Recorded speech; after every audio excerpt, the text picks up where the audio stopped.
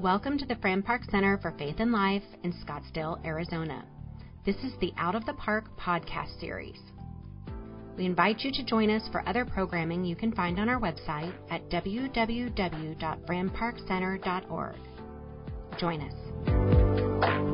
This is Kelly McGinn. I am the Director of Administration with the Fran Park Center for Faith and Life, and this is my colleague, Dr. Mike Hegeman.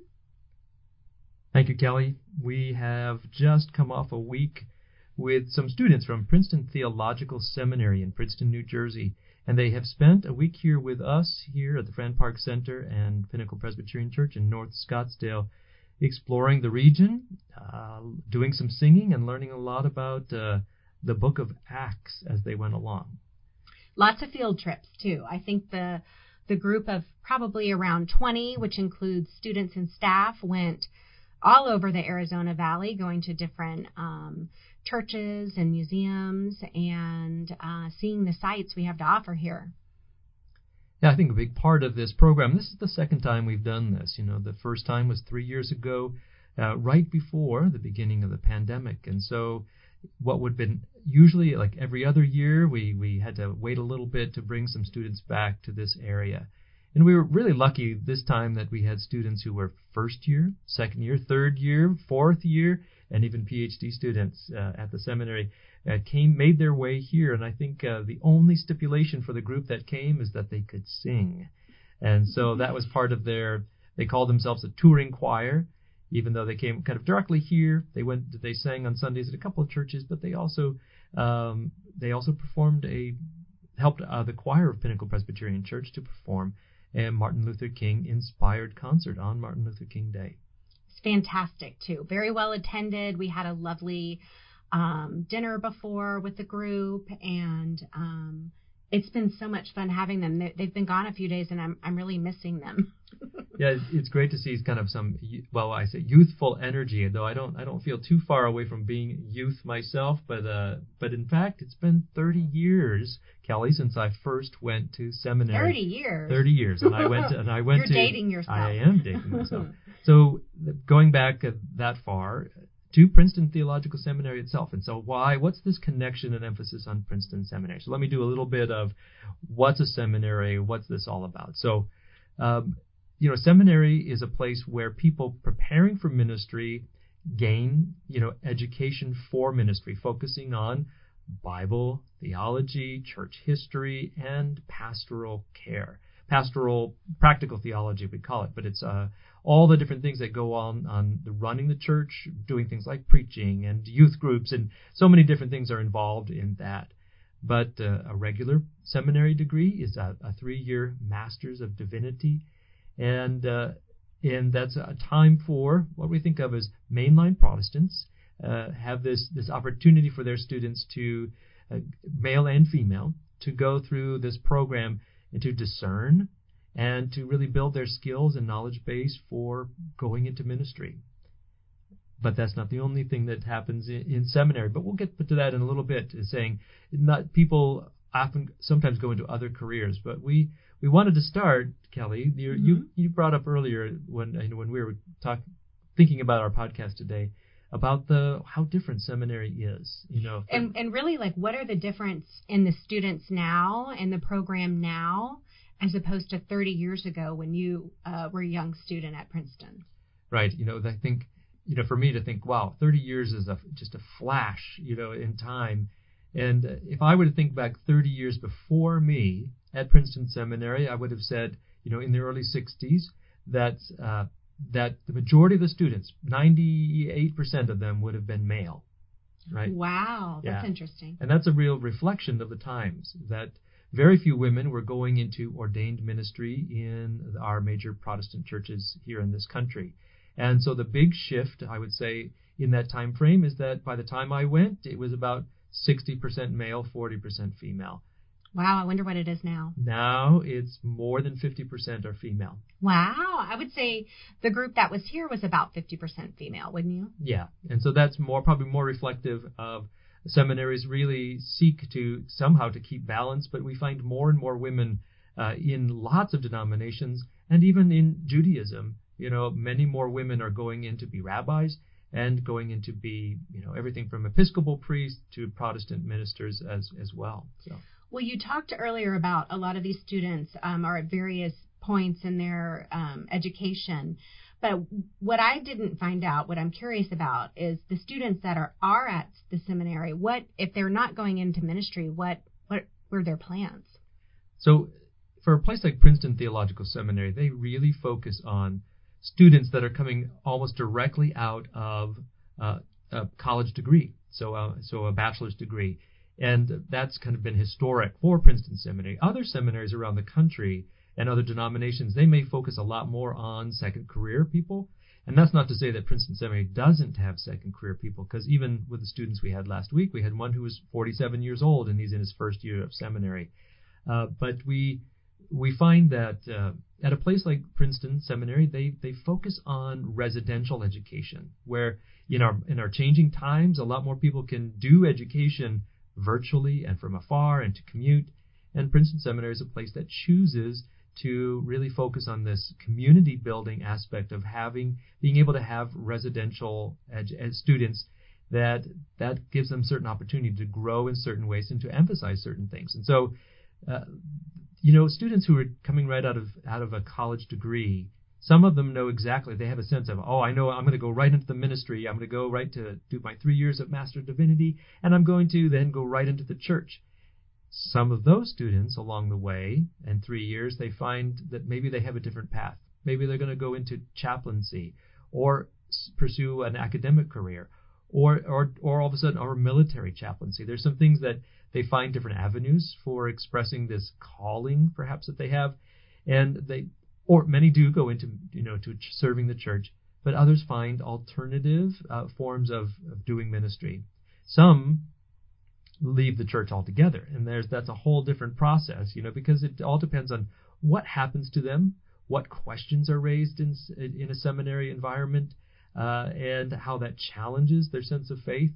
And others just look at it and say, I never realized that ministry would be so difficult, or the challenges facing the church would be so kind of gut-wrenching, and they think I'm going to find something easier to do or less conflicted. And so there's many reasons why people either go right directly into ministry or delay that, or in fact find other careers.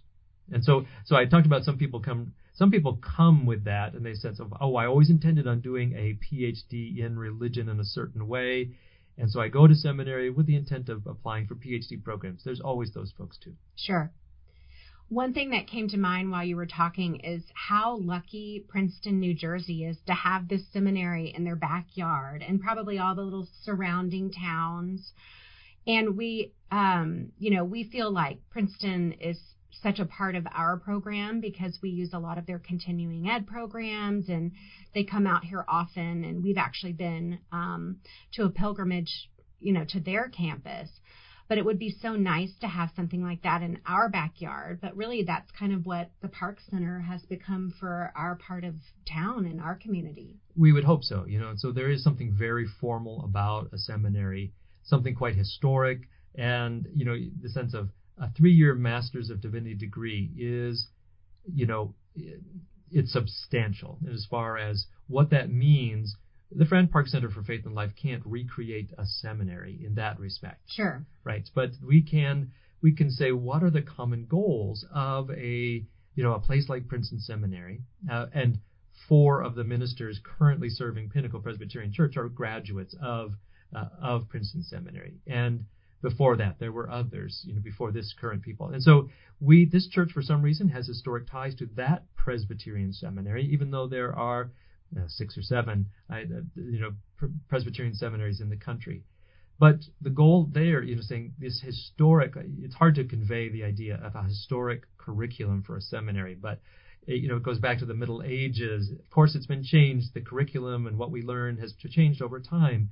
And even in the last couple of years, Princeton Seminary has overhauled its curriculum, and saying because there are changing needs of the church and changing ways that people learn and emphasis, and bringing voices in from the margin, those who've been excluded from the conversation. Just as I said, 60 years ago, 98% of the people in seminary were men. Now it's more than 50% are women. So that's what we mean. There's changing times, and those who come to the table to have conversations and learn about theology and the role of the church in public life, all those things, it's times are changing.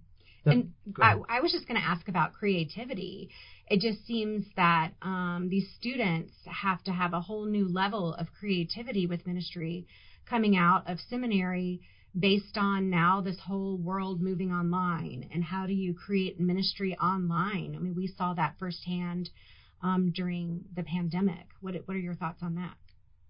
Well, some of these students themselves they're at this point, they're 3 years into their education maybe, or just started. Some of them started online, and as they said, they expressed things like, well, I was meeting other students in my classes online. I certainly wasn't meeting the whole student body at once, and for a whole year, all I got to know of people was just what I could see on screen. And so when they talked about saying, when I met people for the first time, I didn't realize how tall that one guy was, or when we did come back together, everybody had a mask on, and I didn't know who I knew and who I didn't know. And so perhaps, as Pinnacle Presbyterian Church has done, and the Fran Park Center continues to do, is how do we continue to reach people through visual means, online means, is saying that these students too have had experience in their own seminary education, and now they'll go out to church saying perhaps, and we would hope, innovative ways of making connections with people and helping people to connect and to learn and to grow and to identify with congregations and their mission through digital means. And that's something that you can see the great creativity that's possible there. At the same time, even we have to recognize the kind of collective trauma that happened because of this, and that's something that there's something unique about it. It hasn't happened in 100 years, a pandemic of this size, but also the sense of it's not the same as it was in 1918, of course, because we have all these digital means of helping people connect. What's the best way of doing that so that we can overcome isolation, people's alienation and loneliness and all that stuff, and disconnection, and seeing, there's a lot of work to do, and how to name that theologically. So not to throw a fancy word in there, but to say, we believe, as people of faith, we believe that God is invested in those very things that we seek to overcome. God, too, wants to bring us out of alienation and separation and disconnection, and to connect us. And so the connection that we see, and that's what these younger people, too, are facing, is saying, like in the 1960s, when every social convention was being questioned, we're again at that time. So all kinds of social, what does it mean to be, for this church exactly, what does it mean to do church? And so that's what you're saying, no longer just expect that church will happen in an historic building, a building that looks... With a historic curriculum. Right. Yeah, I think that the creativity piece of teaching children ages, 2 and 3, Sunday school or vacation Bible school, all the way to our older group that really never even knew how to really use a cell phone, to all of a sudden being able to have their own Bible studies and worship services online. There's a real interesting shift in ministry, and it's been interesting to hear these stories of how they're handling it. And so that's right. As they are exploring those things in seminary, we would hope that each seminary student doesn't get, what do we call it, not siloed, but into an ivory tower. And a place like Princeton Seminary can feel a little bit like that sometimes, is that you get separated from the world in such intense study.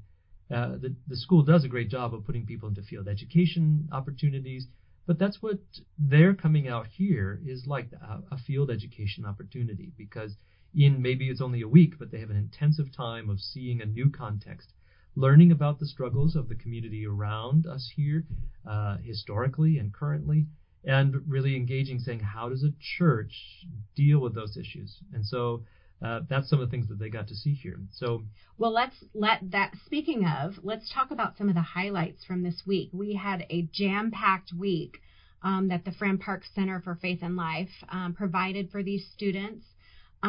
We all, as staff, kind of participated in various aspects. Tell me some of the highlights that you enjoyed this week, Mike.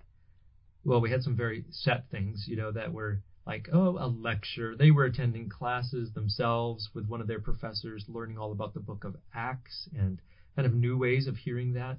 But also around in our area, what do we have? We have the natural environment here, the beauty of the place, but also we were able to go on hikes where we could talk about the desert and how plant life has to adapt to the area and how human life has had to adapt for millennia to the desert to be able to thrive and survive in a place like this. And so we had hikes, but then talking about that historic context, we learned about native peoples in the area and their story and how is it that the coming of Europeans with European culture, how that impacted the people from here. It's from the times of the Spanish conquistadors, the conquerors, and then later waves of more northern European folks into this area, the claiming of territory and becoming states. And what does that mean for people who lived historically on these lands?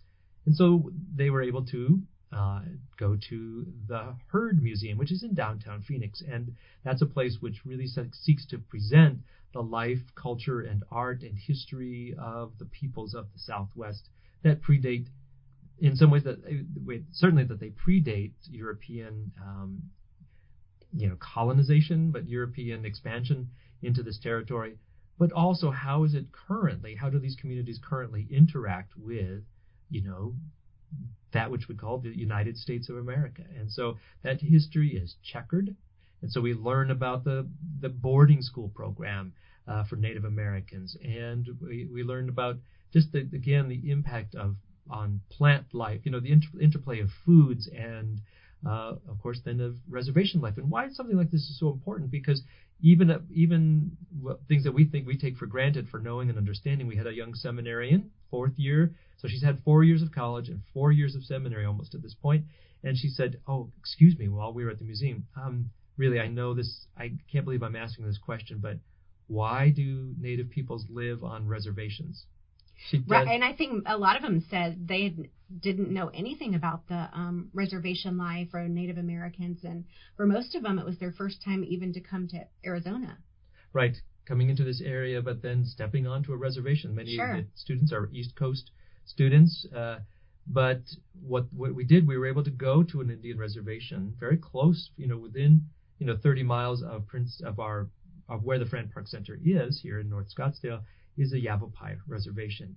And to go there and to meet with them in their church, which is a Presbyterian church, and get to hear the history of why the Yavapai are there, on this place called Fort McDowell, why the military was there, what happened, and how these communities struggled and thrive and suffered under the pandemic, but continue to find ways to thrive, to adapt to the desert life, to adapt to new ways of living, while trying to retain historic community ways of living for them.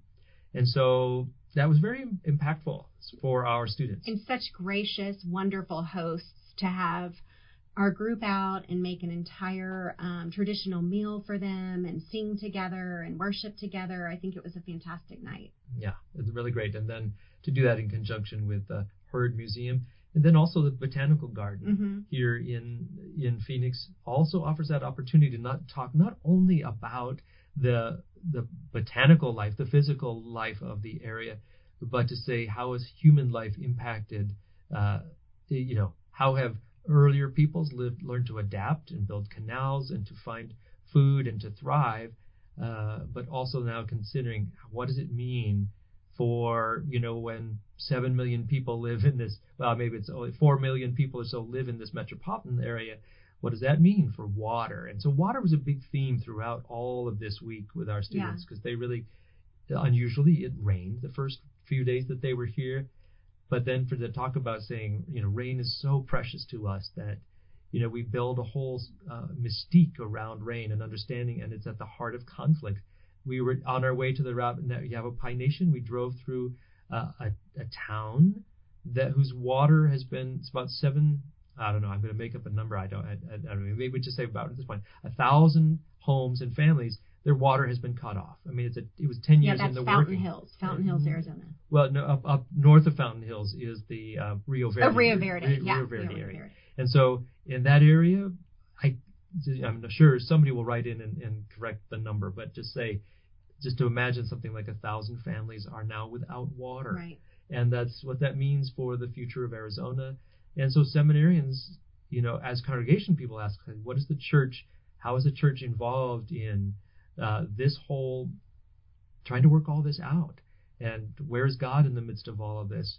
And so our seminarians, they brought their own questions to us. They said, well, what's it like being part of a church where there has a lot of resources? We have resources to podcast. Right. That's the simplest of things that we have. But we have a lot of resources. And so they brought their questions about, well, have you worked at trying to be a more diverse church? Or what do you do with all this? If you have great resources, shouldn't you be playing a greater part in the community to be helping people? And right. So they do bring important and tough questions for us. Sure. And we're grateful for that. But also I think they want to see that ministry is possible and that committed, compassionate, and passionate people are involved with ministry to take everything that we learn in seminary and grow with it out here in the church world. Yeah. Well, what a fabulous, fun week we had with them. We're so grateful to their staff and all the students for coming and fully participating every day. I think they hit the pavement at sunup and probably didn't go back to their retreat center until way past sundown, and we enjoyed every minute of it. I'm just grateful, and I look forward to having them come back out every couple of years. And I think they offered as much to the Fran Park Center for Faith and Life as hopefully we did to them. It was just such a great partnership.